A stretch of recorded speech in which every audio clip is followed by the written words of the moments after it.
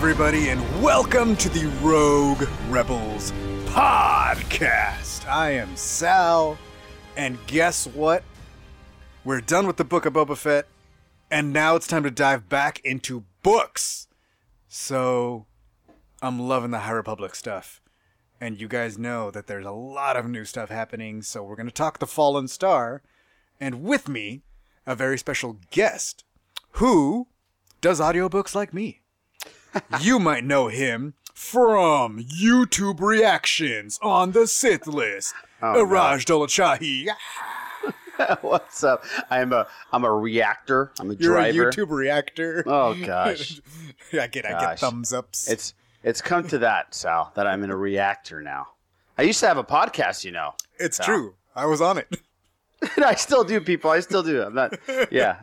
How you doing, buddy? Thanks for the invite. This is it's gonna be fun. It's good times, you know. I know. Yeah. I know you're like. Okay, like where are you at on the High Republic? Like I know you stay pretty caught up, but you like do the big ones. You did Into the Dark too, right? Yeah, I did Into the Dark. I did obviously The Fallen Star, and I did Light of the Jedi. So I've done the big ones. Yeah. The other one was The Rising Storm.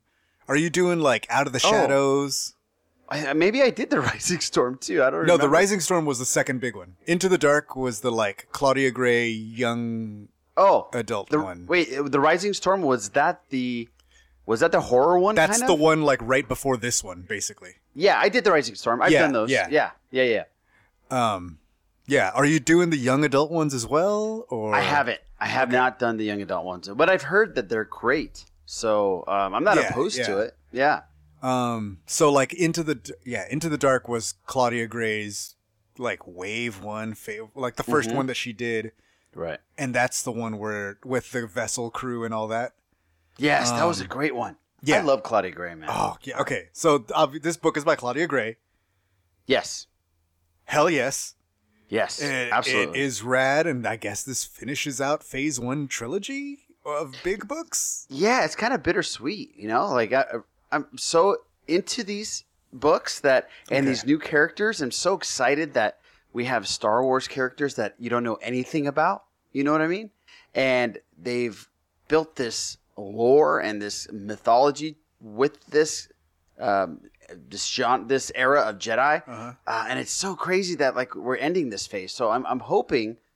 I want to ask you something, because I'm hoping that we're gonna learn more about these characters that we just all grown to love. But I heard that there's gonna be like a prequel or something 200 years ago. Okay, I'm gonna get into that just real quick. Let me hit the business. Okay, check us out at the Rogue. Hit the business. Check us out at theroguerebels.com. Go like our Facebook page. We're on Instagram and TikTok at The Rogue Rebels. Trust me, you guys are going to want to be on the Instagram and TikToks because we have a lot of footage that we shot in space. Yeah, you're lucky. Hey. Sal, you're a TikToker, by the way. Like, I saw other TikTokers there, and I was like, y'all are like really doing TikTok, huh?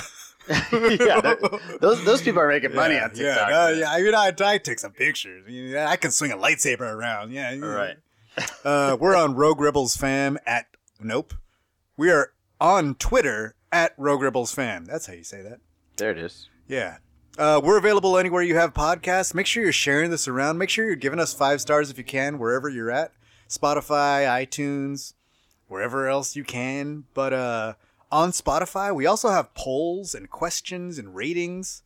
So go answer. I come up with like nice, fun, like little witty questions, like for the episode. You will see. Like if you listen to this episode and the question is like, "Who was your favorite character?" That means I didn't come up with anything witty. But anyway, go do that, interact. It's a lot of fun when I go back through and like read it later. Iraj, where can people find you on YouTube? Yeah, we have a YouTube channel, The Sith List. We started it about 1.5 years ago, and we do not only reactions but reviews and breakdowns. We just broke down the Batman. We did a non-spoiler Batman review. A couple of our co-hosts, Les Gonzalez and Randy LeJudice, they got to watch the movie 6 months ago on the Warner Brothers lot with our friend Steele Saunders, actually, and Corey Van Dyke. So I had Randy and Les give me before the movie came out, give me the non-spoiler review and their take on it. They saw like a 3 hour and 40-minute version of it, and the movie's 3 hours. So it was a lot of fun. And obviously we're called the Sith List. We are heavy into Star Wars. We do all the live action and animated Star Wars shows, and we do reactions, and we try to do breakdowns and reviews of those too, and Marvel and all kinds of stuff. So that's the Sith List on YouTube. We also have had, we're almost at 300 episodes of our podcast, and that's called the Sith List too, and you can find that anywhere podcasts are enjoyed. So thank you. Right on, man. Yeah. Man, 3 hours and 40 minutes. That's an evening of theater, bro. Yeah, evidently they had 3 hours and 40 minutes without water and food. So I don't know if it was like a deprivation kind of thing. They wanted to see if they'd still like the movie afterwards. I don't know what they were doing. Wow. But they actually loved it. So that's a good sign. Okay. Yeah. And I saw it last night and I loved it. So. Okay. Good times. Good times. Yeah, good times. I'm not like all into DC, but like Batman I stuff I'm usually in. Like, I mean, like the Nolan movies I really, really dug. And then yeah, they were great. What was the Dark Knight Returns, like that animated? Yeah, all their animated stuff dope. is phenomenal. Yeah, DC does a really great job with their animated movies, man. Okay. Really great job. I'm checking on the poll from last week, and the question is, would you support the First Order or the Resistance? Because it was about the Galactic Star Cruiser. And with one vote, 100% of the answer is, I'm just a simple denizen trying to make my way in the galaxy. I owe my allegiance to no one. So go and vote in that thing so it can be more than me saying I owe my allegiance to no one. Oh, man. Good times. Good times. Hey. Okay. Let's see what we got here. Okay, so you were talking about Phase 2. They recently announced that Phase 2 of the High Republic is going to be 150 years before Phase 1. Right. So, I am infinitely curious. Yes, this phase ends in a way that I want to know what happens next. Right. But there are a lot of questions I have about other stuff. Like if you've been reading up on the books, like I'm very curious about this whole Dalna situation that keeps getting mentioned. Right. Some of the characters, like Porter Engle, I want to see back in their glory days. Oh, yeah, that's You know what I true. mean? Like, there's a lot of stuff that they've planted that I have a feeling is going to pay off really well. Well, and I know that we're going to probably talk about this in a second, but the nameless, the creatures that are pretty much force eaters. Right. I wonder if we're going to hear more or see more or be described more about them. Yeah, that's something that I'm curious about, but it's almost like, I don't know. Yeah, definitely curious, but I'm so, like, it almost seems like nobody remembers anything about that. But then again, like, in The Phantom Menace, nobody remembers anything about this. And it's never mentioned. So, like, yeah, maybe 150 years before that, they were like, wait, what? Yeah, and we don't get and again, we'll probably talk about this in a second, but we never get a resolution to those creatures, really.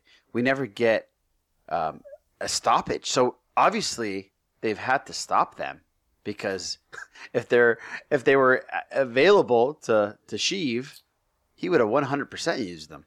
You know what I mean? Yeah. Order 66 would have been a lot easier. But. It seems a lot like they're really good at fighting Jedi if you're not a Jedi, though. Because, like, if he uses them, then, like, he's force sensitive, too, and they kill him, too. You know what I mean? Right. So that might not be an option for him.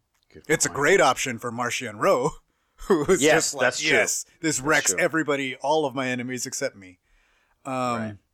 Yeah, we'll get into that a little bit more.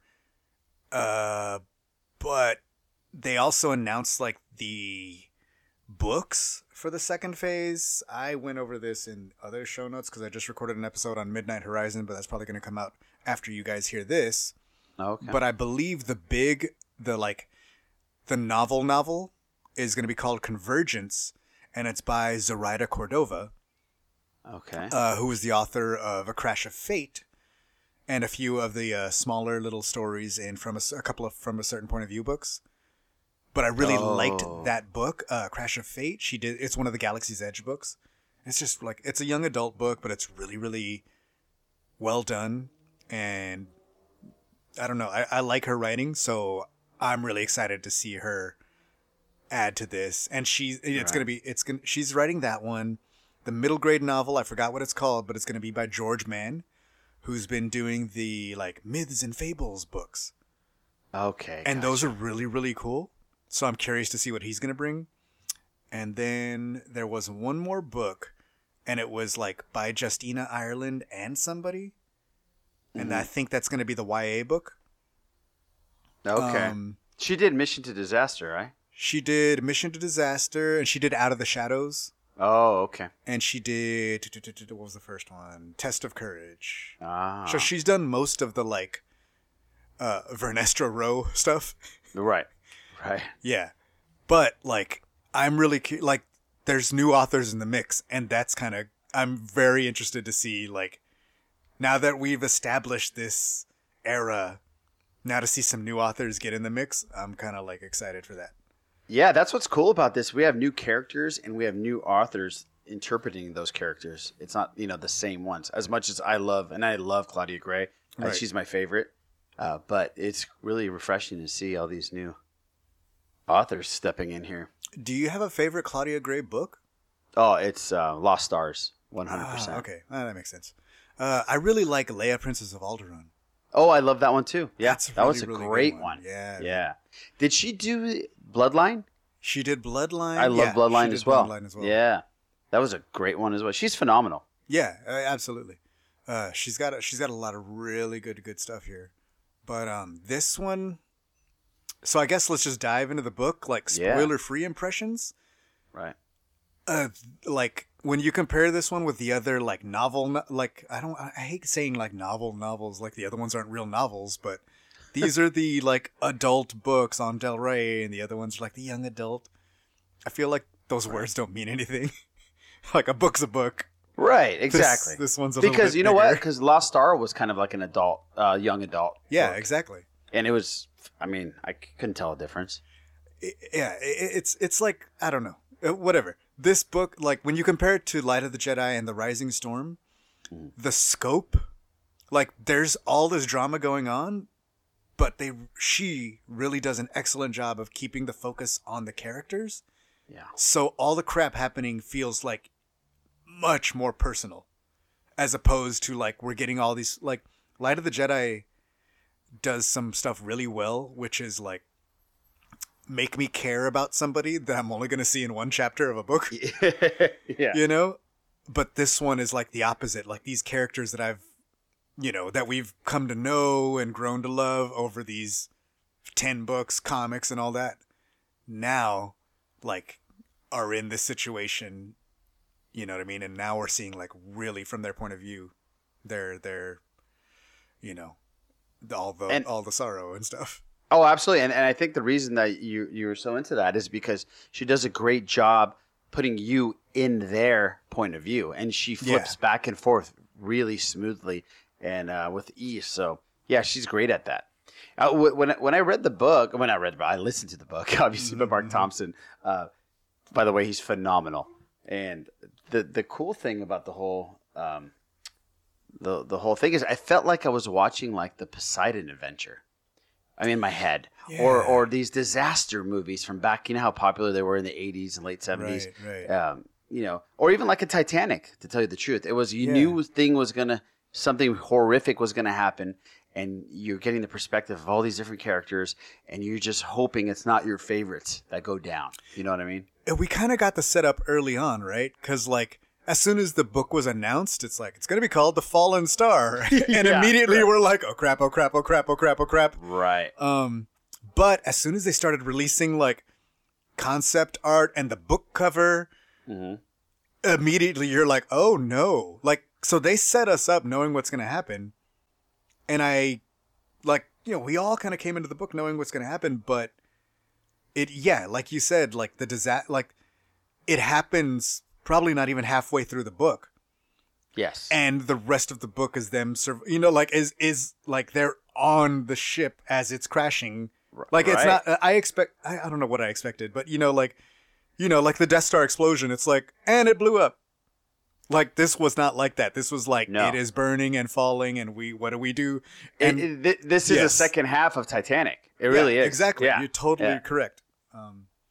I was trying to think of another disaster movie to compare it to, but I can't. Yeah, I was thinking of Anyway. Poseidon Adventure, Inferno. Remember those Inferno movies with all the hotels going down? But nah, those are all like, Good times. Good times. good times. Yeah. So, like, we already and they're releasing like, how dare you, Lucasfilm? They're releasing posters that are like, "Who will survive?" Yeah, that was awful. That was like, awful, man. Oh no! Everybody I like is on here.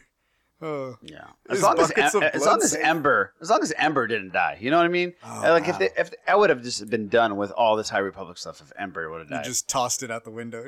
Game over. Thanks for playing. How dare Yeah. you? Unless it's How revealed that Ember is like 200, because then you'll read the prequels. That's true. You'll be Very like, possible, oh, right? okay. That's it. Like Ember's gonna show up in Phase 1. I wonder how many Two. Star Wars fans name their new dogs Ember. You know what I mean? That's a good question for the poll. Yeah. Or Elzar. Elzar. They got some cool names, right? Like, Yeah, dude, I'm down with all the characters. I don't know about Bell, but Zedifar is a cool name. Yeah, Bell's like one of my. Well, Elzar Man's my favorite new character. Bell is cool too, but yeah, I don't know about Bell. Out of all the Zedifar High is Republic, or just this book? Out of all the High Republic, it's got to be Elzar Man for me. You know why? It's because Elzar Man is in conflict constantly, and he's trying to get better. I mean, even he though didn't seem like he was in conflict until the Rising Storm. Well, yeah, that is true. Like, that is true. I mean, to be fair, we didn't see too much of him in Light of the Jedi and the other stuff, but But he I- just I seemed like like h- his own thing. Yeah, but I like how he questions. He questions. Yeah, I definitely like how a Jedi is supposed to feel. I mean, obviously he's in love with Avar Kriss, and I think he obviously wants to pursue it, and he knows he can't, but he questions, why can't I? You know what I mean? And that's what I love about all these High Republic books, is because they're giving us a different version of how the Jedi are supposed to really live their lives. Right. Yeah, it's super cool. There's a lot of the stuff in here, like particularly, obviously, like this is like super cool Jedi time, and the Jedi that we're familiar with are such a like crappy Jedi time. Exactly. You know what I mean? So Exactly. like that contrast is really, really fun. And Elzar is a really good example of that. But man, I don't know. I really like Orla. Orla's one of my. See, if I have to choose, like in this book, I don't know.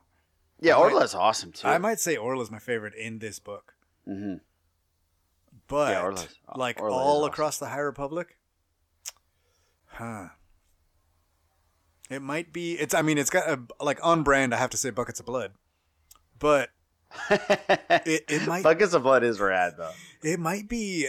You probably are not. I don't know if you're familiar with this character, but there's a character in Race to Crash Point Tower and the High Republic Adventures, and his name is Ram Jomaram, and he's like he's a Padawan, and he's really good. Like he's a mechanic basically. Okay. He's a Jedi mechanic. He just likes working on his speeders and upgrading them and building droids and like all that kind of stuff. And he like doesn't like he's at the Valo Temple, when all the stuff goes down on Valo. Okay. And he ends up like stepping up and like meeting other Padawans and like going off and hanging out with them.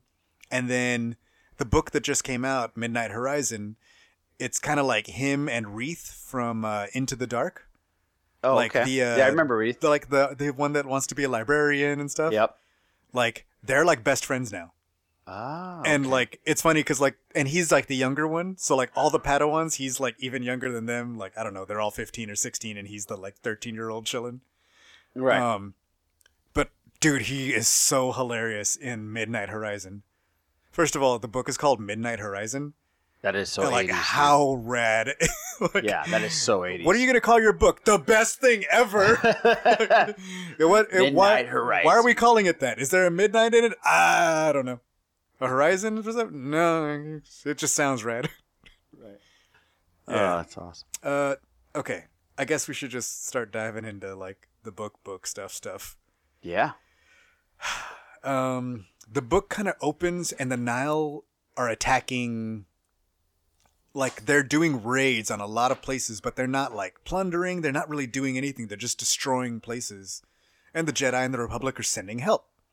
Right. And as we sort of see, the plan is like, we don't even see the full plan yet, but Marcia and Rose like, ah ha ha, the Jedi and the Republic, they're sending all these people very far away from Starlight. Ah ha ha ha. And so you're like, oh, that's bad. Right. While he's having a great time, by the way. You know, Yeah. You know what I mean? And he's like, oh, yeah. Yeah, I mean, Marcia and Ro and Elzar can agree on one thing, right? Right, exactly. But, like, Bell, we also get Bell and Indira, like, fighting Nihil. And Bell's, like, I wouldn't say he's, like, going dark side, but he's definitely, like, feeling a little bit of anger when he's going against the Nihil. Like, understandably, dude, he lost his master. He lost Loden, yeah. Dude, the end of that book, Oof. like, it's such a heavy hit. Mm-hmm. You know, and there's like no setup for that at all. Like, the thing I'll say about the High Republic is they go hard. And I don't know if it's like the creative freedom that they are allowed to just do whatever they want since they don't have to worry about, I don't know, a TV show or a movie or like, you know what I mean? They don't have to step around 40 years of established canon to do something with a character that they want to do. Right. They go that's awesome. straight up hard, and they like the end of the Rising Stone is so fucking impactful. Like you get and it's such like a 180 because there's a moment like when Loden reaches out and feels Bell, and Bell connects with his master, and like Loden is able to sort of like draw the energy from all the Jedi, and like he escapes the ship, and like Bell sees his master again, and they're fighting back to back just like the old like, and then disaster, then hell. Yeah, you know what I mean. Like, that was a roller coaster ride, man. It was so sudden, and it was so like the whole chapter. You're like, oh my god, this is the best thing ever, and then like smashed into a wall. Yeah, that was a rough one. Yeah, and obviously Bell is well, he'll never be over it, but right. He is just he's struggling. He's still feeling like kind of the effects of that. Sure, yeah. But it's interesting in the ways that it kind of takes him, because it doesn't like, I don't know, he doesn't seem like he's angry, and he's but he's not like wrathful. Does that make sense? Yeah. He's not looking for vengeance, it seems like. Right. It seems like he's got a darkness in him because of it, and he can't snap out of it.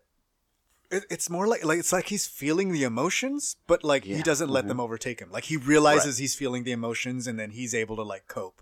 Yeah, how many times in this entire phase has he teared up and stopped himself from crying? I think he's done that maybe a 1,000 times. There's even like, you know, like, so basically they're fighting the Nihil, and they're helping people that have been like, all these raids are happening. So they're going and they're helping refugees and stuff. Mm-hmm. And he's like on the med center, and like every person that he looks at, he's like remembering his master, because he's like, this is what the Nihil did to my master, but like kind of worse. Right. You know? And Burryaga is like, you need a hug, bro? I got you, bro. Yeah, Burryaga is awesome. Burryaga is the best. Anything reminds him of Loden, man. He can see a rock sitting there, and he's like, oh, Loden. He starts tearing up. Speaking of rocks.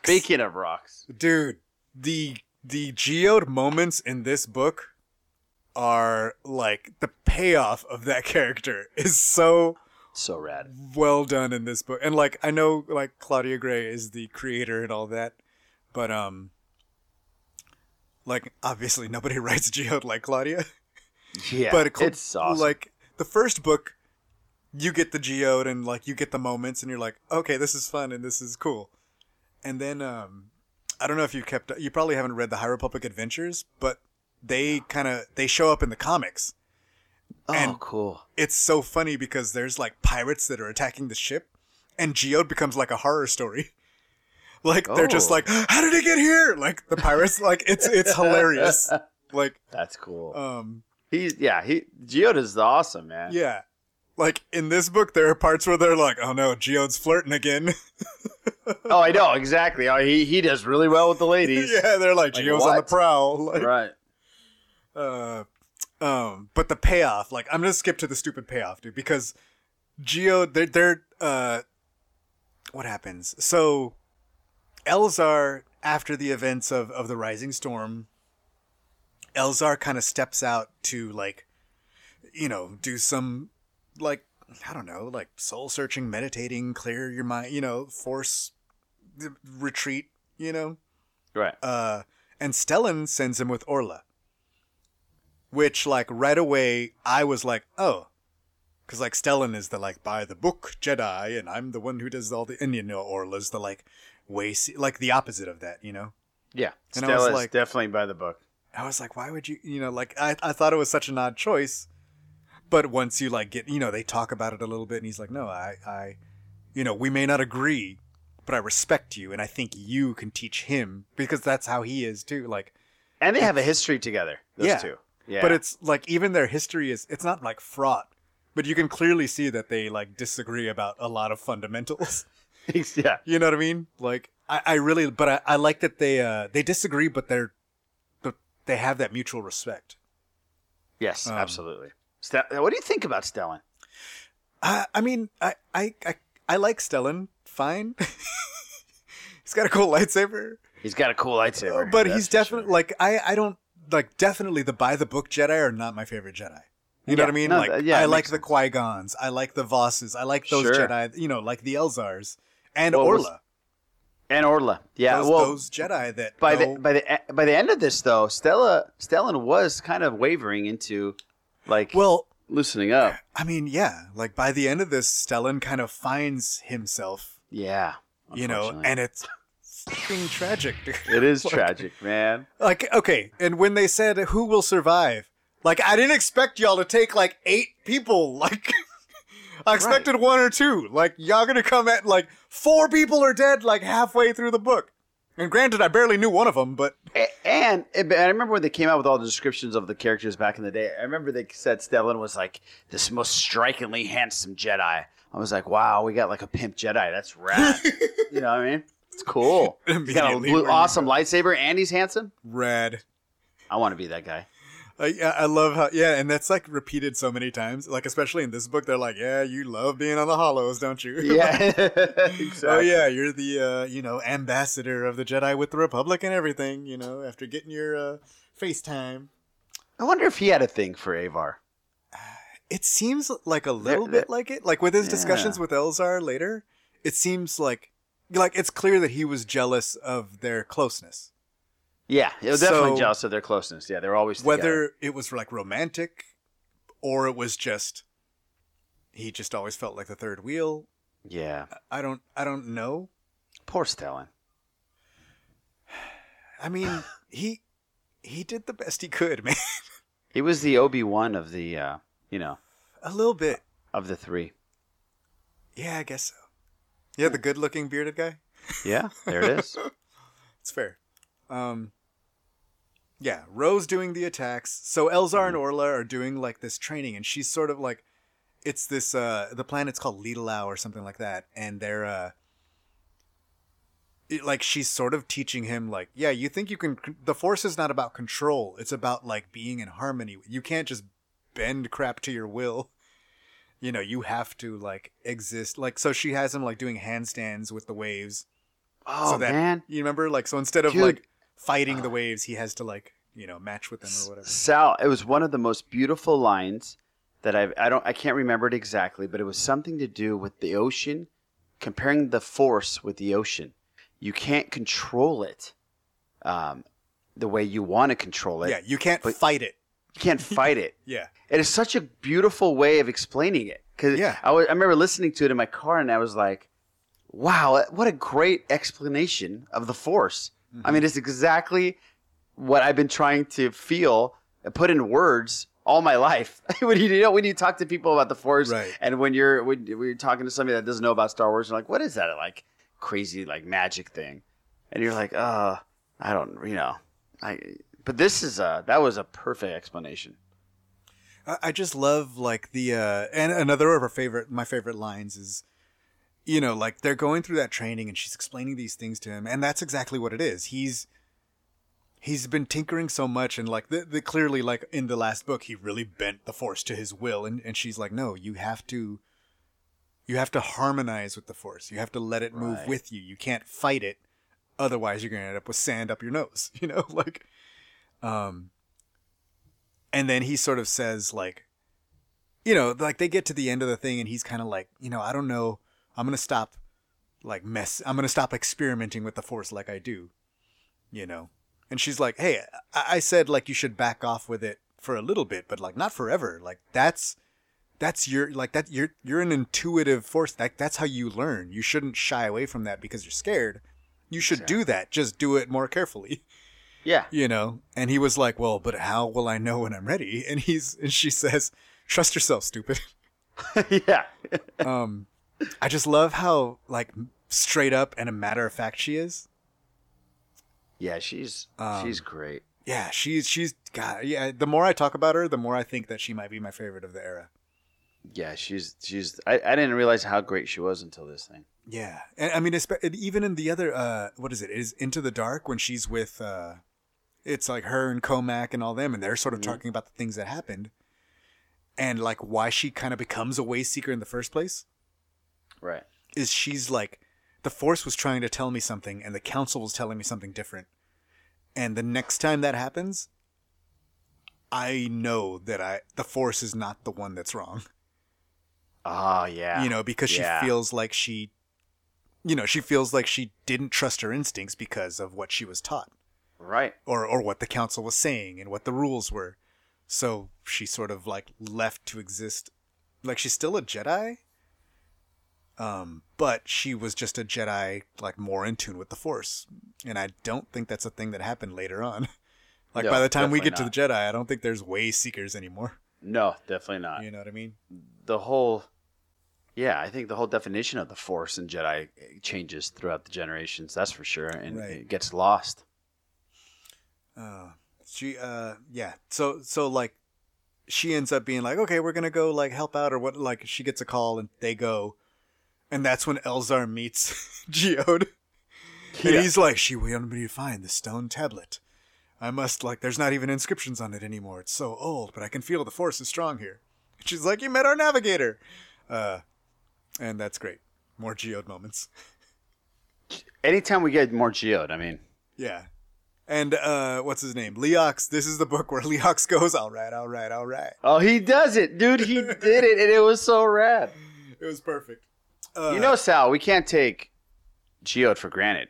You know what I mean? Oh, no, that's true. Like, all the Geode, all those moments in this book are rock solid.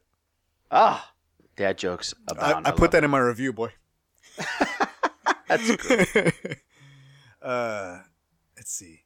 There's a point in this book where they're, like, they happen upon, like, as they're on their way to Starlight or whatever, I think they happen upon a Nihil attack. And they're sort of outnumbered and they're trying to, like, figure it out. And, like, I think, like, Leox jams their transmissions by flooding all the channels with, like, his music. Yeah. Or something like that. Like, and that's, like, the plan. And then Elzar's like, cool, we got away. You can turn the music off now. And Leox is like, like, just jam into whatever the music is. You think it's like a little, like, Collective Souls or, like, Creed or something that he's jamming The out way to? they explained it, it sounded all classical. Oh, so okay. it seemed like he was just like into some OG stuff.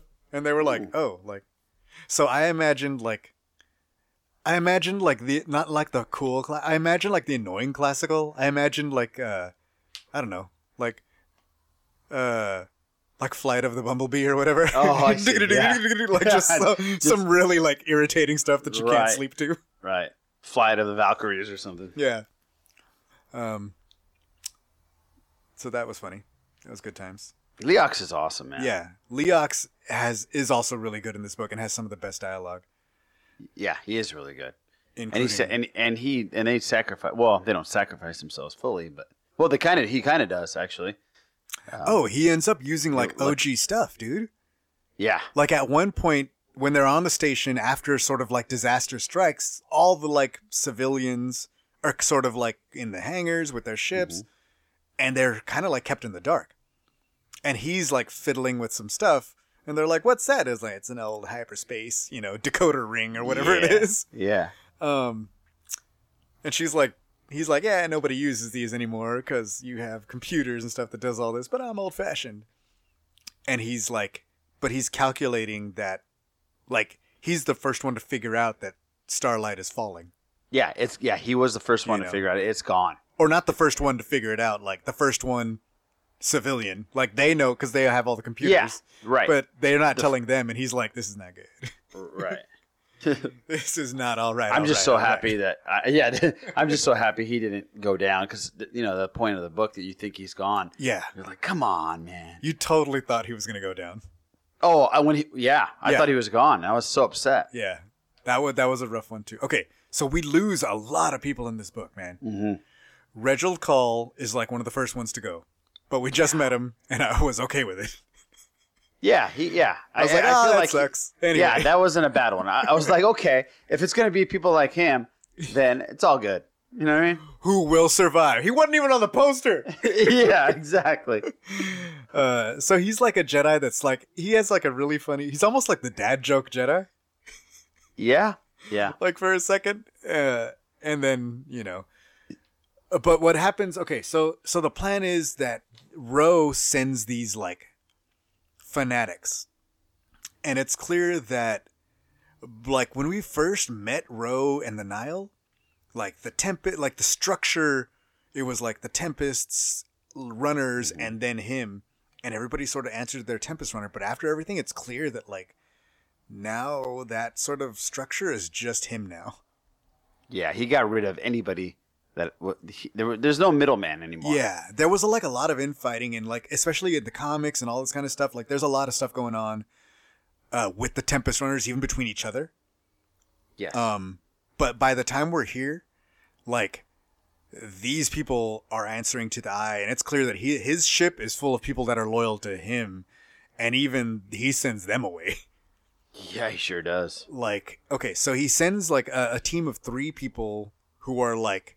Saboteurs. Super fanatics. Like, yeah, true believers. And he uses that because it's a suicide mission.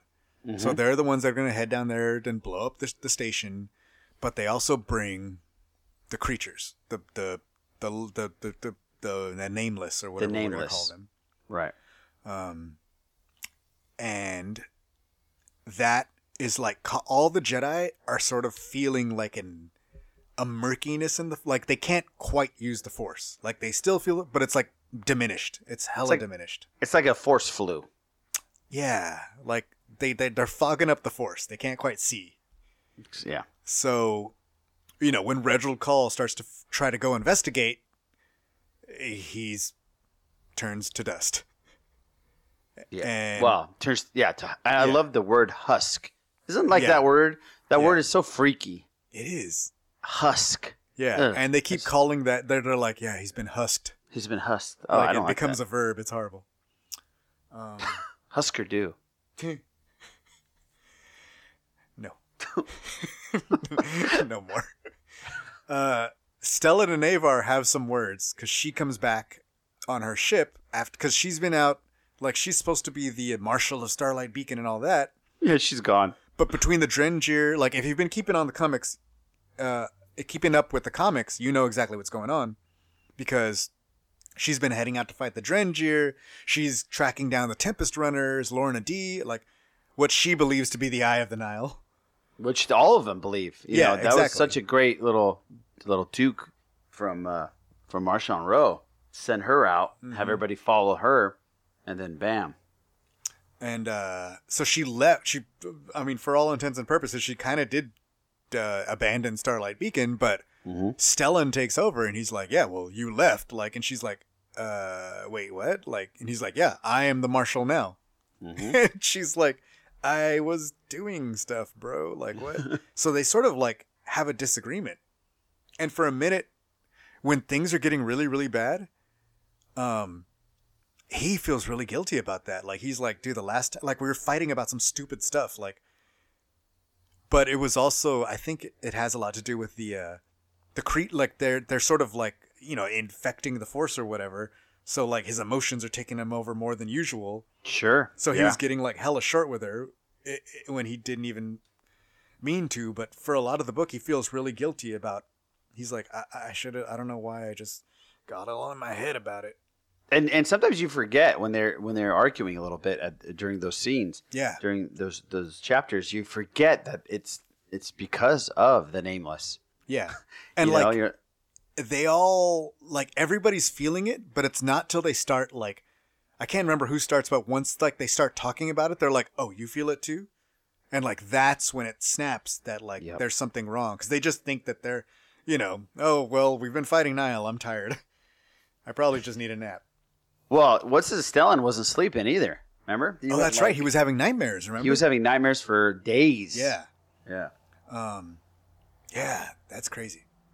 But it's really, really well done, and I am super intrigued by these creatures / Yeah, I am too, man. I want to know more about them. I want to know what happened to them. Right. And I just want to see how can a Jedi fight them? Like, how do we get there? You know what I mean? Like, because it almost looks like they can't even come in proximity to them. Right. Yeah, that's the most intriguing thing is what is the end game with them? Right. What's their kryptonite? Yeah, exactly. Like, I mean, they are the kryptonite, kind of. Yeah, they're the. You know what I mean? Good point. Good point. Yeah, they're the Jedi's kryptonite. Absolutely. But like I said, man, I'm really curious to see how do you. But like we're like, the Rising Storm is the first time we see one, right? And there's a whole series of comics right now that's what is it called? Trail of Shadows, which is super, super rad, and they're trying to figure it out. And it's clear, like, they know very, very little. And now by the time we get to this, they're figuring out a little bit more. But, like, they're still in the dark so much about what's happening. So I'm just really, really curious to see about where it goes. And even once they figure it out, like, okay, we figured out it's these things that, like, we can't be close to. Okay, now what? What do you do? Yeah, what in the world do you do? They're not Rathars, you know what I mean? Yeah, for sure, for sure. Bell made that mistake. Yeah, exactly. Bell found the Rathars, don't worry. Yeah, he's got it under control. There is this jerk, like when the vessel lands, Leox is no longer cool, and there's like just this guy that's like just such a scumbag, and his name's Coley Lynn, and he back in the day, he worked with Leox at the Bind Guild, and like, Leox sort of like, he was like he was doing shady stuff, and Leox like brought that to light, and so the other dude kind of lost his job, and has held a grudge against him ever since. Right. That guy was awful. Yeah, dude. You know what though? I feel like in the audiobook, like, he's such a scumbag because the performance is so good. Like, but the performance is like, he's instant scumbag, right? Because these, like Mark Thompson does, like, well, I'm like this kind of guy. Like, so you already hate him, right? Yeah, instantly. But like, if you read the book, I think, like, I feel like he's a little bit more of like a smooth scumbag because he convinced people to join him and stuff. You know what I mean? Oh yeah, like absolutely. He was a little more like slimy. Like, I don't know. I might he might have been like Bill Paxton in True Lies. Oh, yeah. Like, yeah, that's kind of how I think I. Yeah, I did notice. I did feel that. Like, why is everybody going with him or agreeing to go with him? Yeah. But like, yeah, he's like basically towards the end of the book, he ends up like coming up with this plan, and like they're just gonna blow because like they're kind of all trapped on the ship. They don't know what to do. Everything's like shutting down, so they can't even get like the bay doors open. And the thing is, like, they're trying to find a way to do it safely. Because like, if they open the bay doors, like, ships are going to get sucked out and people are going to get hurt, and not everybody's ship is working. A lot of people are going to die. And so the Jedi are like, we're going to figure it out. And he is like, look, like, we need to do this on our own. Like, let's just blow a hole in the side of the ship, and whoever gets sucked out, and then we can take off.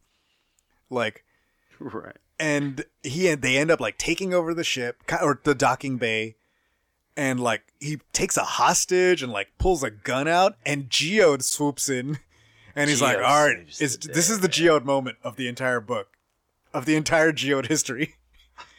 And Geode's like facing off with him at one point, like, and I think earlier in the book, like, Geode comes out and like the entire docking bay is magnetized, so like somebody lets a shot off and it's like bouncing everywhere. Yes. And Geode, like, ba-boom, like, the thing hits Geode. And they're like, Geode just, like, stood there and took the shot. Like, and He like, sacrificed. The little bit of dust just came off, like nothing. Like a champ. And they were like, yeah, dude, like, no, it doesn't even hurt him. It's fine. And also, like, he can, like, be magnetized if he wants. Like, it's just, like holding your breath for them, for Avintian. Yeah. And the only way they could have got out of the situation was Geode. Yeah, exactly. That thing was bouncing. It wasn't stopping. It was ricocheting forever. Yeah. Until it hits somebody. You know what I mean? Yeah, exactly. And so, like, the guy pulls a gun, and Geode's, like, standing there, and he's like, that's it, I've had enough of you. And he shoots Geode, but Geode magnetizes himself and reflects the shot. And it's so dope. It's awesome. And they're like, the last thing he saw was Geode standing there over him, looking just like a tombstone. That's so great. I was like, yo, if Geode was invented for this moment, like, that would be worth it. Yeah, dude. I'm so surprised that they've developed a character and made us feel like we do about a rock. You know what I mean? I love it. Well done. And I just love how far, how much, and how fun they're able to get out of this character. And like I said, it's not just Claudia Gray, dude. I told, like, in that Daniel Hoseyolder does that comic. And like I said, it's like Geode is the horror story of the ship, like the pirate, like it's hilarious. That's so cool. Because then there's art of these people like screaming at the rock. Oh God, I gotta check that out. It's good times. I know, like, we talked a little bit about some of the voice performances, and like Mark Thompson does the audiobook, and you and I normally when I talk to people, they're most of the people read the books, but I do the audiobooks too. Yeah, me too. Like I've said before, dude, I love the Marchion Ro voice. Like, it is rad. He's so good. Mark Thompson's so good. And how difficult it is for... I mean, these books have so many different characters. Right.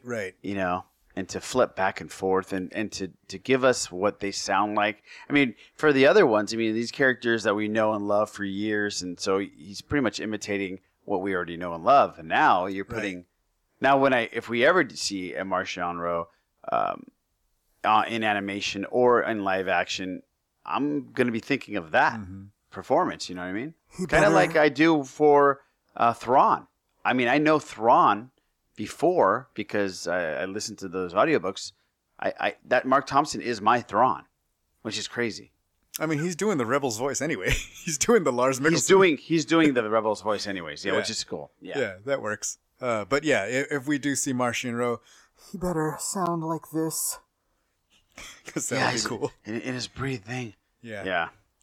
So Marchion Ro is in the book, but he's not like most of the book, he's kind of just sitting back and like watching everything unfold, right?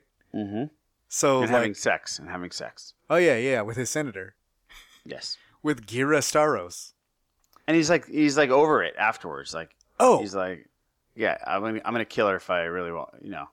I should kill her, but I'm not going to. He's like the bad guy in Desperado. Yes, exactly. What's the no, dude, and like he's like he's gotten everybody off of his ship, and he's like planted droids. So on the what's his ship?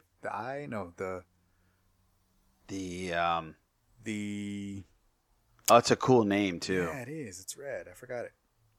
Well, anyway, on his ship, it's only droids now. And, like, a couple of his... Like, he has one assistant. I forgot her name. And Ghira Staros shows up. So Ghira Staros is the senator that's in his pocket. Mm-hmm. And pants. And pants, yes.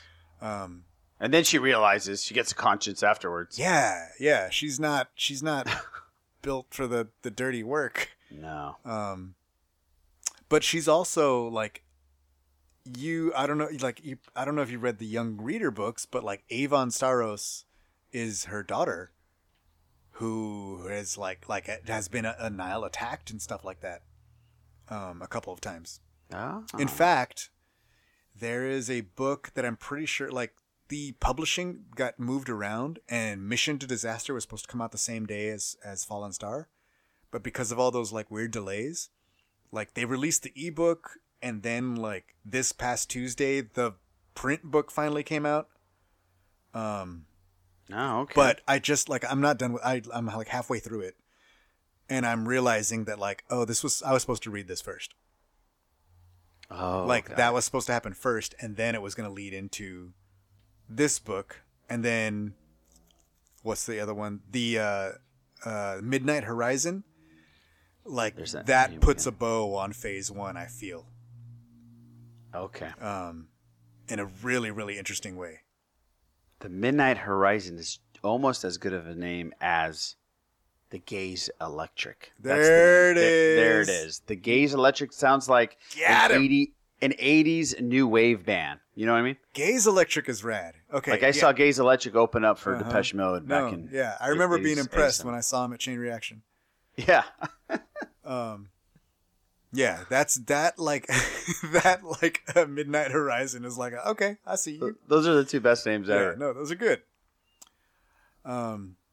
So as the like the fanatics that Martian Rose sent are getting there and doing their plan or whatever, they kind of disguise themselves as mechanics, so they're able to sneak the bombs around and put them where they need to get and hack into the systems or whatever. But they see that caught on prison, and they have Chansey and Nan from who were like kind of on the run, and the Republic caught them somewhere. And so they're kind of like, well, you know, if we free him, maybe they can help us, you know. And they're like, well, at least we can just free him and like some extra Nile to be like, ha. So they decide to kind of free him. But when Chansey and Nan figure out that the mission is a suicide mission, they're kind of like, oh, hell no. They're like, nope. They're like, yeah, you want to help you do what? Thanks for saving us. Oh, hell no. Yeah, they were not about it. Yeah.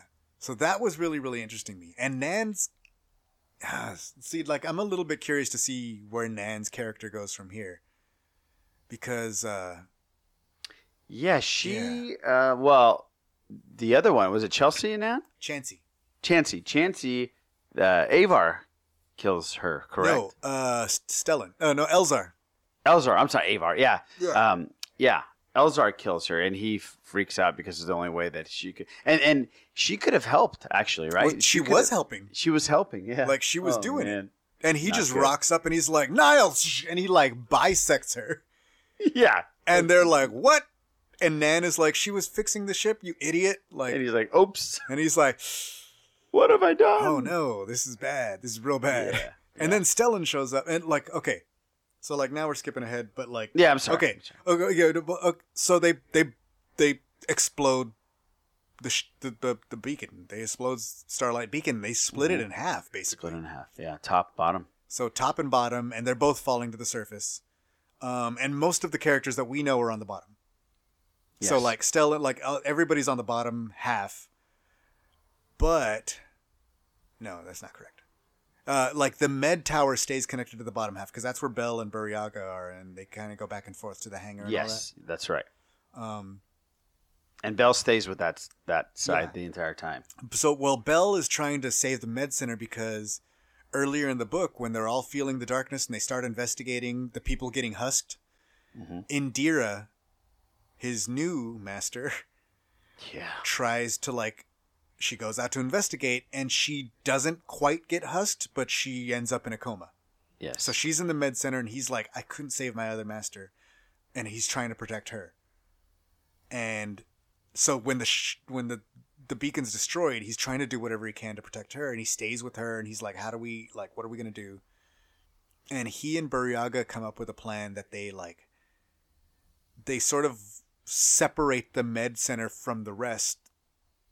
Like they like blow up their little part so that it falls off of the bottom and it like stays in orbit and is not falling to the surface. So like they succeed, kind of, but they find Rathtars and they lose Buryaga. Yeah, which I was not prepared for. And we don't know though, really, if he's lost. Correct? Okay, there's no body. Nobody. There's no husk. No hairy husk. It would have been a hairy husk. Yeah. I mean, it's the same thing, dude. It's all dust. Yeah, I know. I just wanted to say Harry Husk. I know. I've heard your podcast, sir. Yeah, that one was like really fast and a surprise. Okay, so like Reginald Cole is the first one gone, and then they're like, oh no, like what's going on? And then they send out like that's when they start investigating. That's when we lose Orla. Yes. And like they kind of go like Orla brings back, I think Orla brings back Indira. And then she kind of is like, look, if we don't figure this out, like we're going to need the Force to save all these people. If we can't take care of this problem and figure out what's happening, we're not going to be able to save everybody else. So she goes back, and that's when she gets husked. Yeah. And that sucks. That does suck. Man. I don't think she's 150 either. I don't know if we're going to see her in phase 2. Yeah, I don't think she was that old, man. I don't know how long Umbarans live. I hope so. But we'll see. How long do Twi'leks live? Are we going to see Loden in that? I don't think so. Yeah. But I don't know either. So, Ugh. you know. I feel like I assume every humanoid has the same lifespan as a human. But clearly that's not true because Hondo's been rocking around in Galaxy's Edge for like 100 years. That is true. You know, so who knows? Yeah, so the top and bottom separate, and at one point, like, they can feel what's like. I think Stellan is able to like look out the window and see the top half entering the atmosphere because like it's going in faster, and like he can feel the Force that like the Jedi on board, like Estella Maru and all them are trying to like, they're trying to like hold it together while it falls, and then he can feel that like they lose it and the whole it explodes and burns up in the atmosphere. Yeah, that was rough. Yeah. And so that's like oh, nobody from the top half made it. Yeah. They are all gone. You know, but we're following, like all the characters in this book are like all on the bottom half and we're following them. Yeah. I forgot to mention Stellan's new droid. What'd you think? Oh yeah. I forgot that guy, that name. Droid's great. Yeah. The droid had a great voice, I'll tell you that much. Yep. Had a great voice. And when we get to it, it had some emotion to it too. Yeah. Oh man, I totally forgot that the droid has a payoff. Yeah. So Stellan, like way early in the book, Stellan, you know, this is like, I'm your new droid helper. I will like catalog and organize every aspect of your life. And he's like, I don't have a droid. I'm a gift from Elzar. And he's like, this fool. Yeah, that's a great gift. That was funny. You know. And then he's just trying to give the droid like tasks to do so he won't bother him and stuff. But the droid ends up like helping them along throughout the adventure. Oh yeah, he became very helpful. Yeah. But like, you know, as the thing goes down, Stellan. So when Elzar goes to basically the whole ship is kind of destroyed. There's like the station is getting destroyed. There's nothing really they can do. But when the top and bottom half separate, they're kind of like, if we can get to the maneuvering, we're on the bottom. The bottom has the maneuvering thrusters. They're only operating at 30% or something, but with the whole, that won't do anything when it was together. But now that we're only half of a station, it can hold us long enough for help or whatever. So they're like going through this radiation, like in radiation suits down to the bottom to try to manually operate the thrusters. Right. And that's when Elzar gets there and is like, look, it's Nihil! And he kills this girl who's like, I was fixing it. Yeah. And Nan is like, she was fixing it, and runs off. And then Stellan shows up because he's like, oh no, my friend needs my help. And he seems really pissed. And he goes down there and he's like, oh no, like, what did I do? Like, she was fixing the ship. And they, like, Nan and Chansey got there and they killed the other Nihil. Like, the other Nihil were down there to stop to sabotage the station or whatever. Yeah. To make sure that nobody could save it. So they killed them so that they could save the station. They were only saving themselves, but they were still saving the station. Yeah. Then Elzar rocks up and is like, Nihil! And like smokes this girl. yeah, so that was really weird and rough, and I was like, what? Like, that sucks. Like, now he's going to sort of, like, second guess himself. Well, again, it was probably because of the nameless in there. Do you know what I mean? Yeah. They like, it's clear, like, they passed, like, the proximity and all that, and he's, like, still kind of recovering from it, because yeah. But Stellan shows up a second after, and Stellan is like, okay, no, I will handle this. You go. You got to get the people off. And they go, and they're able to, like, this is when Leox is able to use the manual controls to open the hangar doors so that the survivors can get, like, they already sort of, like, came up with a plan to power up some of the escape pods that were sabotaged. So a lot of the ship's survivors were able to get off the bottom and take off in escape pods. Right. But there were some of the people that, like, didn't want to leave their ship. You know, the people that were real close, and the crew of the vessel was no different. But Leox is like, hey, I'm going to get the thing open, and some of the people, like, who are with their ship are able to get off as well. And that's when Leox gets sucked out. Because, like, by now they're in atmosphere. They're, like, falling on the planet. Yeah, and he gets sucked out there, and they're like, no, you know. Yeah, I thought we lost them. Yeah, us are like, no. That fool had a parachute. It was a oh no moment. You know what I mean? Yeah, but like the reveal is like they're all sitting there. They're like, oh my God, this is like, I'm so like, you know, we barely survived, but we lost Leox. And they're like looking out on the ocean. And then he's like, what are y'all looking at? Yeah, that was rad. It reminded me so much of like, remember The Last Crusade? Where they're all looking off the cliff. Yes. And he's like looking off the cliff with them for like 5 minutes. He's right behind him. Yeah, that's exactly what I thought. It's a great Leox moment too. Yeah. And he's like, and they're like, well, how did you? And he's like, oh, no, it's called a parachute. You know, nobody uses them anymore with, you know, escape hatches and and jetpacks. Right. You know? That's so cool. That's something so primitive, you know. Yeah. Saved his life. But I'm old fashioned, you know. So I love that that comes back. It's great. It's perfect. It's such a Leox thing. Stellan stays to maneuver the thrusters, and this is like Stellan's Captain America moment, right? It's exactly that moment. He is steering the ship away because, like, it's gonna fall on the city on the beach of Iram, and then he's like, he has to stay there to hold the droid is with him, but the droid isn't strong enough to hold the control. You know, it's just a protocol droid or whatever. And he's like, if I steer into the ocean, it won't kill people. It won't smash into the city, and I'll save the people. And Elzar gets off the ship. Avar gets, you know, everybody's sort of there on the side, and the droid shows up in an escape pod, and he gives them the lightsaber, and they're like, oh, he knew. He knew that was a rough moment. He knew he was going out, and he gave us the lightsaber. Yeah. You know. And Elzar is like, he had to stay because I killed the girl who was like, because of my stupidity, like, because of my impulsiveness, like, we lost the greatest Jedi. Yeah, and his best friend. Yeah, and our pole star. They were a pole star. They were a constellation, and they called him the pole star. You know. So that was rough too, and that's like the last big one. Yeah, that was a major one. I was surprised that they didn't talk about how. I thought Marchion Ro was going to be so upset that got switched over into the ocean, that the trajectory went to the ocean and not on top, but it didn't seem that way. It seemed like he thought it was a 100% success, which was for him. But. Well, but I mean, his still thing was like, it doesn't matter, you know, they're still destroyed, and everybody has seen that the Republic can't even protect themselves. Right. So, you know, as long as there was like a lot of death, and there was. There sure was. You know, and more importantly, he brought down the great work, you know, the great work of the Republic, right? The beacon of light. You know? And then, so that's when we get his message.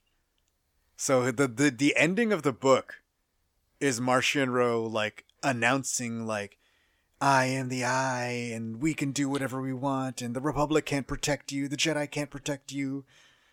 You know, we are the true masters of the Outer Rim, or whatever. And also, like, he's like, I did this. Yeah, it was me. Yeah. Yeah. And I am your leader. It was me. Okay. Crazy guy. Oh, yeah. Right. But, like, it's a really cool announcement. but now what are you gonna do, sir? But like he's been making moves that like the Nile has changed dramatically. He has an army of droids, maybe. He's got a ship full of droids, if not an army. He's got a ship full of droids, and his sure. main reason is because he can't trust anybody. Yeah, dude, he's being like very like Mr. Burns paranoid. Yes, absolutely. So I'm very curious to see where we're going from here. Well, are we going to see where we're going from here? I mean, in another year and a half, probably. Yeah, right. But like, I still like going back to the beginning. I like this is that phase 2. That is such a George Lucas thing, dude. It is. That's rad. It's like poetry. It rhymes. Yeah, exactly. and I don't mind it. I'm down for it. Yeah, I just want to see Porter Engle wreck shop. Yeah, that would be cool. And obviously Yoda. Yeah. So, okay. No, I'll get into that in another podcast. But Yoda has been missing for a lot of this. He's teaching some Padawans, phase. huh? Well, that's the comics he's in, and then he disappears very early in the series. Like, we know, if you read the comics, you know why he disappears.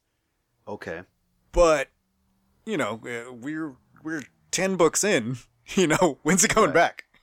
Right, exactly. You know what I mean? They talk about him. They talk about him, and they're like, about nobody's seen him. Yeah. Ain't nobody seen that guy. Wish Yoda was here. Yep. Yoda would know what to do. Wonder where that guy is. So, I don't know. I'm loving this whole era. This is my favorite thing happening in Star Wars at the moment. Like, I'm just loving the freshness of it, and I'm loving the just how wide they're swinging with these stories. Mm-hmm. And I don't know, like I said, I don't know if it's just that they have wonderful authors planning things, or if it's like just that they have the creative freedom to do whatever they want. You know, but whatever the answer is, do that, because it's working. I think it's a perfect storm of both, you know. The storm is perfect. It's right. The gaze electric. I love storms. They're my favorite thing. Oh, yeah. There's a comic right now called The Eye of the Storm, and it's like his origin story. Oh. See, I gotta start getting into those. Dude, the first issue's already out, and it's pretty rad. The second issue is coming soon, but the first issue is pretty rad. He's a trip. I really like. He's a really interesting character. Yeah, man. it's like I said before. We've talked about this, like when we talked about Thrawn and stuff. I feel like it is difficult to come up with an enemy to fight a Jedi that's not just a bad Jedi. You know what I mean? It's not just somebody else with a lightsaber and the Force. So like Thrawn is sort of the original of that, right? Thrawn is somebody who can fight a Jedi with his head, with new tactics, and like in a way that they're not expecting. I also thought the Nile and the Drengir have tactics that are very effective against Jedi, and this guy clearly has anti-Jedi weapons. He sure does. But yeah, I'm just like I there's so much more. Like, it's clear, like, now 15 books in, that this dude has a personal stake against the Jedi. And I hope maybe we're gonna find out like what some of the origins of that. Something happened, man. But I am really curious about his story, and like I said, the comic sheds a little bit of light on his people. Mm-hmm. We'll probably talk about it in the future Rogue Rebels episodes. But like, you might want to check out that comic series for sure. It's kind of rad. Yeah, I definitely will. I saw the cover the other day. I was at a comic shop. I was like, oh man, I should get it, and I didn't get it like an idiot. But good times. I mean, I don't know. Do you have any theories or ideas or wishes? Like, what do you want to see in the future next, or in the past, or whatever, dude? Yeah, if we get a story with these characters in the future, I definitely want to see.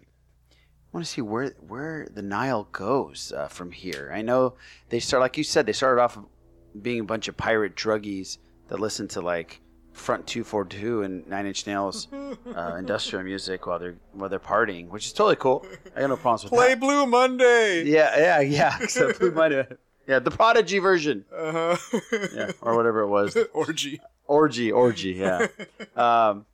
But they're very interesting to me because they're just a bunch of regular people from different areas of life and different species that come together to just rape and pillage and do horrible things, and their motivation was just to conquer, kind of like the Vikings back in the day. You know what I mean? But so I also, like this. It's also clear, like especially in the first books, you can see that they sort of like revel in their spoils. Yes, you know, like they're having parties and they're like just like the Vikings used to. But right? now they go pillage and party. Yeah, and like we're at this point now where they're like the Jedi keep saying they're on the run. It don't look like they're on the run that much. No, but they're no longer like pillaging. Like they're just destroying stuff. Are they even partying anymore? I haven't seen any Nal parties in a minute. That's what I'm saying. You know what I mean? Now that he took over and it's his deal, it's all business now. It's like we're going to take over. We're going to run the Outer Rim, and we're not screwing around anymore. Yeah. I wonder what like, you know, like I'm very curious to see like the effect that has on membership. And I guess we're seeing what he wants. And that's why he's bringing droids in here. Because he's like, loyalty, 100%. Right. You know what I mean? Right, because infighting and greed and that kind of stuff. Yeah, and because I would imagine majority of the people that were in the Nihil aren't about sacrificing themselves and dying. They're about right. They'll cut and run. Cut and run, take over, and make as much money and eat as much food and do as much drugs and party as much as I can while we run the show here. So once he comes in and says, no, it's just none of that's happening anymore, then they're out. Right, yeah. Like in the first book, it's kind of a big deal when he starts like limiting the raids, remember? Oh, yeah. You know? Yeah, he was upset. Yeah. A lot of the Tempest Runners were upset. Yeah, and exactly. And they turned on him. Yeah. And like, but now we're seeing him like isolated. So I'm really curious to see about the Nihil in the future. Mm-hmm. What happens to the actual like membership? Like we've already seen a few, like Nan and no longer Chansey, but Nan's on the run. Nan's on the run. I would like to see our favorite, like my favorite characters, and see how they play out. Like Bell and Elzar and Avar. Does Avar and Elzar is their relationship going to get? Is it going to be romantic? And obviously, they have emotions for themselves. I mean, they have the feelings for themselves. So will they do that, even though they're not supposed to? And because what I felt was like it was leaning that way. Mm-hmm. Well, I feel like, I mean, even those characters themselves, like Elzar obviously has had a weird step in the wrong. He feels a lot of guilt in this book in particular. Yes. But Avar, like, she's a major character in the comics, and she's like reached a breaking point as well. Okay. Like she's abandoned, like she's all in on this mission, and I don't want to say it's like revenge or wrath or anything like that, but she is trying to put a stop to this. Right. So it's changed her as well. You know, it's a little bit similar to like, I mean, I don't want to, yeah, but it is like the Clone Wars. Like you have these peacetime Jedi who are all of a sudden at war, and some of them are taking to it. You know. Oh, exactly. I love Avar. Her character, she wasn't in this one a lot, but the previous books. I mean, her connection with the Force and the connection with the other Jedis and the things that the way that she can sense melodies, beats, and rhythms. It's just so cool. Yeah. It's just really cool.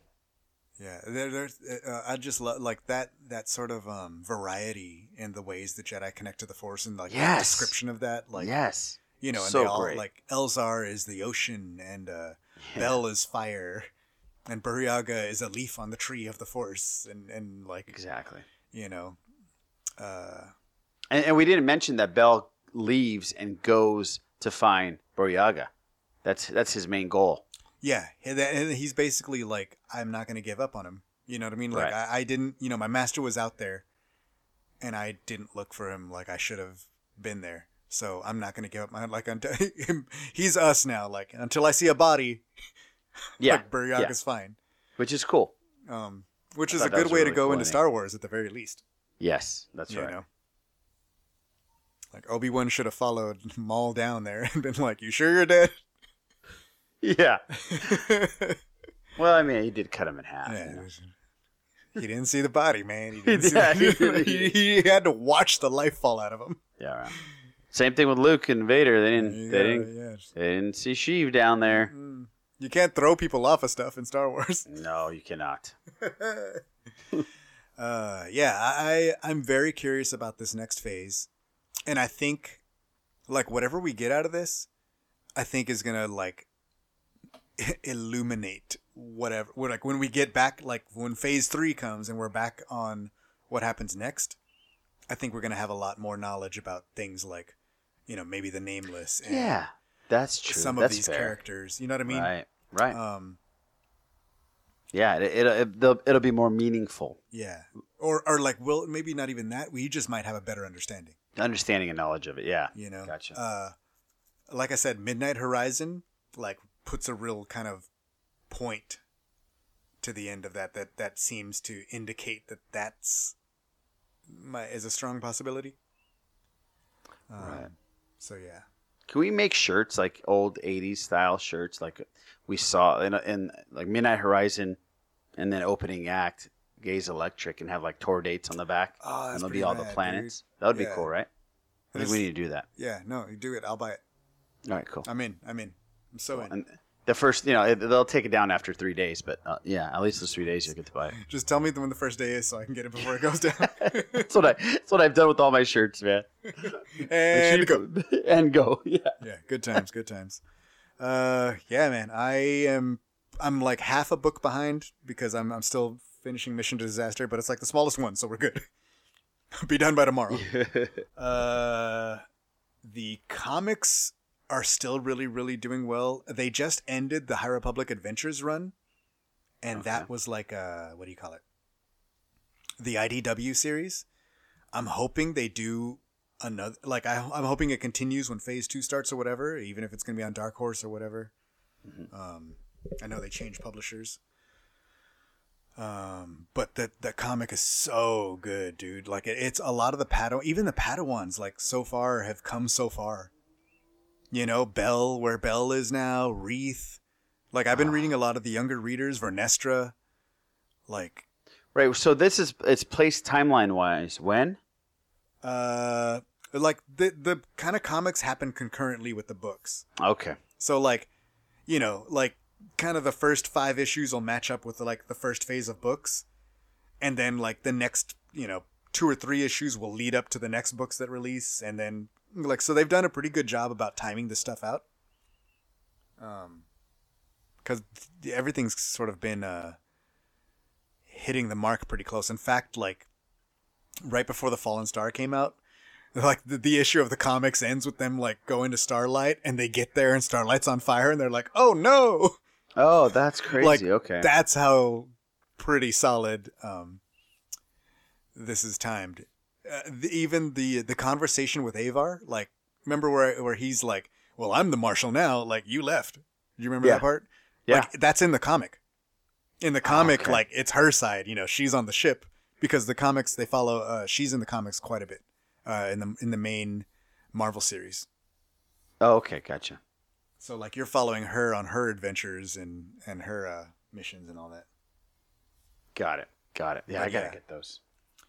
It's good times, man. There's a lot. There's like there's a lot of stuff. Follow as much of it as you want.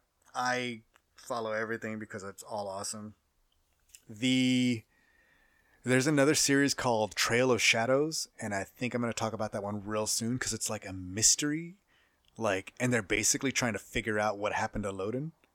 Oh. So they send like an investigator and a Jedi investigator guy, and they're trying to like put the pieces, like nobody can sort of agree on exactly what they saw. There's not really a lot of evidence, and so they're trying to figure it out. So that's a really cool series. Yeah, that's interesting. And that just finished. So yeah, there's a lot of stuff happening. It's good times. It's a good time to be a Star Wars fan. I heavily would. I mean, people need to. If you're a Star Wars fan and you're into the Force and the Jedi and that whole mythology, 100% you should be reading or listening or looking at these comics and reading these comics. This phase has been phenomenal. Yeah. like you said. This has been my jam, man. This is Man, super it's really solid. cool. I'm impressed with it. And I didn't think I was going to be this into it after I read the first book. And I think like we were just talking, like even the book we just talked about, so many characters. Like it might seem overwhelming at first, but like there are so many characters, like in each kind of, like the more you read, the more you'll know. But if you only read 1 or 2 books, like each book has a main character usually. So you can sort of pick the stuff and focus on your favorites. And there's so many characters that you can probably find, like whoever you are, you'll probably have a favorite. You know what I mean? No, for sure. And in the first book, it's a little, it's tough to get through the first couple of chapters because there's so many different characters, so much information thrown your way. But it gets better and better and better and better. First couple chapters, that's all right. None of them make it out. Yeah, exactly. Yeah. That was one of the things I said in that first book. I was like, man, Charles Soule is really good at getting me to care about somebody that I'm only going to know for 1 chapter. 1 chapter, yep. Those are some cool little like vignettes. That was like some that reminded me of like Aftermath. Aftermath books, yeah. Like they would just give you like 1 solid chapter of somebody you were never going to see again, and it was just like something really, really cool. And well done. Well done, Star Wars. Done. Thank you. Well done, Star Wars. Yes, thank you. Can't wait to see Phase 2. This was a cool breakdown, man. Good times, man. You have fun? You like books? Dude, I'm all about these audiobooks, and Mark Thompson's so phenomenal at it. So I try to just absorb as much as I can because I have a long drive to work, so it makes it so much better having being stuck in traffic and listening to Star Wars and learning about these new characters and the stories. It's phenomenal. Yeah. But I finished this thing a while ago, so thinking about it now and going over it with you now just brought back the entire story and how much I enjoyed it. I completely forgot about majority of the stuff that we talked about. It just kept coming to me. Yeah. There was like, it was. See, I don't like. I know. I remember seeing a lot of people being like, "Oh, like this one isn't like it's not as like grand as the other ones," because like I guess like the disaster is just as big, the drama is just as big, but I think the scope and how personal the story was told was different. And I don't know if that's not what people were expecting. And I don't care because it was dope and it was personal. And I felt the drama much more in this book than for sure. You know what I mean? Like it felt just so personal with the characters. Yeah, not only that, it was edge of your seat. The last, I don't know, 3-4 chapters. Sure, it was edge of your seat. Yeah. Constant. Like all the way up into the last page. Like this one and The Rising Storm did a really good job of all the way up into the last page making me be huh? I think I was texting you and King Tom, if I'm not mistaken, like as I was getting into like the craziness, and you're like, just wait. Yeah. Like, no, I think you finished this one before me. Oh, okay. It was King Tom. What was I doing? Yeah. I was stuck on. I think I might have did Midnight Horizon. No. Yeah, I think you were doing Midnight Horizon. Yeah. There you go. I think I went backwards, but yeah, I was finishing something else. There you go. And yeah, good times. Anyway, there's plenty of Star Wars books out there. Yes, there is. Good times. Where can people find you, Iraj? You can find me at The Sithless on Twitter, Instagram, same thing, at The Sithless, and Facebook, also the same thing. And then also, please check us out on our podcast. And we've been talking about Mark Thompson a lot. We're getting a chance to interview Mark Thompson next week. Not only does he do the audiobooks for all the Star Wars, but he's been so many different characters and different animated series. And he was in Visions. He's a great voiceover guy. He's been a Wolverine. He's been all kinds of different characters. It's crazy. Teenage Mutant Ninja Turtle, Transformer. It's insane. His resume is crazy. So we got a chance to pick his brain a little bit about his process and how he does these voices and how he gets into it. So that's going to be a lot of fun. That'll be in a couple of weeks. We're interviewing him next week, and I'll put it out the week after. But yeah, check us out there. And then obviously our YouTube channel where we do the reactions and breakdowns and reviews of everything Star Wars and everything Marvel, DC, HBO, Netflix, you name it. We try to do it. So nice. Thank you so much for the invite. This was a blast, man. Yeah, good times, man. If you keep up on the books, man, I'll keep having you on. Yeah, man. I'm on it, man. I'm on it. You know, like maybe we'll be on High Republic stuff. Let's see. I'm going to be talking a lot of the stuff. Like I got an episode on Mission to Disaster coming out. I'm also going to be catching up on the High Republic Adventures comics and finishing that out, along with the main series. And I think I'm also got a bonus episode coming with Edge of Balance and Monster of Temple Peak. So there's like so much High Republic stuff that I'm going to try to like catch up now in between until Kenobi comes out. Right. I can't wait to see all the cosplayers, man, at Celebration. Oh man, that's going to be rad. I really, these costumes are super, super dope. Like I was looking at all the stuff and I was kind of like, ooh, if I was going to do, there's a guy in Mission to Disaster, and I shouldn't have said anything because I forgot his name. But he's like a cool, like dark skinned dude with long hair, and I was like, I might be able to pull that dude off. Oh yeah, for sure. Apparently he's a really good cook. So far, I'm liking how much good cooking seems to be involved in a lot of these stories. Like Porter Engel's talking about being a good cook. Right. There's a comic, a High Republic Adventure special that's the Galactic Bake Off special. Where Buckets of Blood and Cantum Sai are like battling each other with Master Yoda's recipes. Like, there's a lot of stuff. Master Yoda's fluorescent green porridge. Yeah. Yeah, people are like, what happened? Like, and I'm like, yeah, exactly. Yo, like, there's not a good, he doesn't have good ingredients on Dagobah. Right. Like, that swamp-ass planet's not going to have anything. Are you kidding? There's not a Trader Joe's there. Right. Snakes and kinds of shenanigans in there. Good times. All right, buddy. Well, I will catch up with you later. Make sure you guys rate, listen, share everything, and look forward to a lot more High Republic because I like it and I'm excited about that. And good times. Also, look, just go back to episode 117 because we went to space on the Star Cruiser. And if you were interested in that, you might want to go listen to that because we talk a lot about it. And it was cool. For the survival of the Republic. That's it. That's a podcast. The fate of music. all Jedi. For control of the Force itself.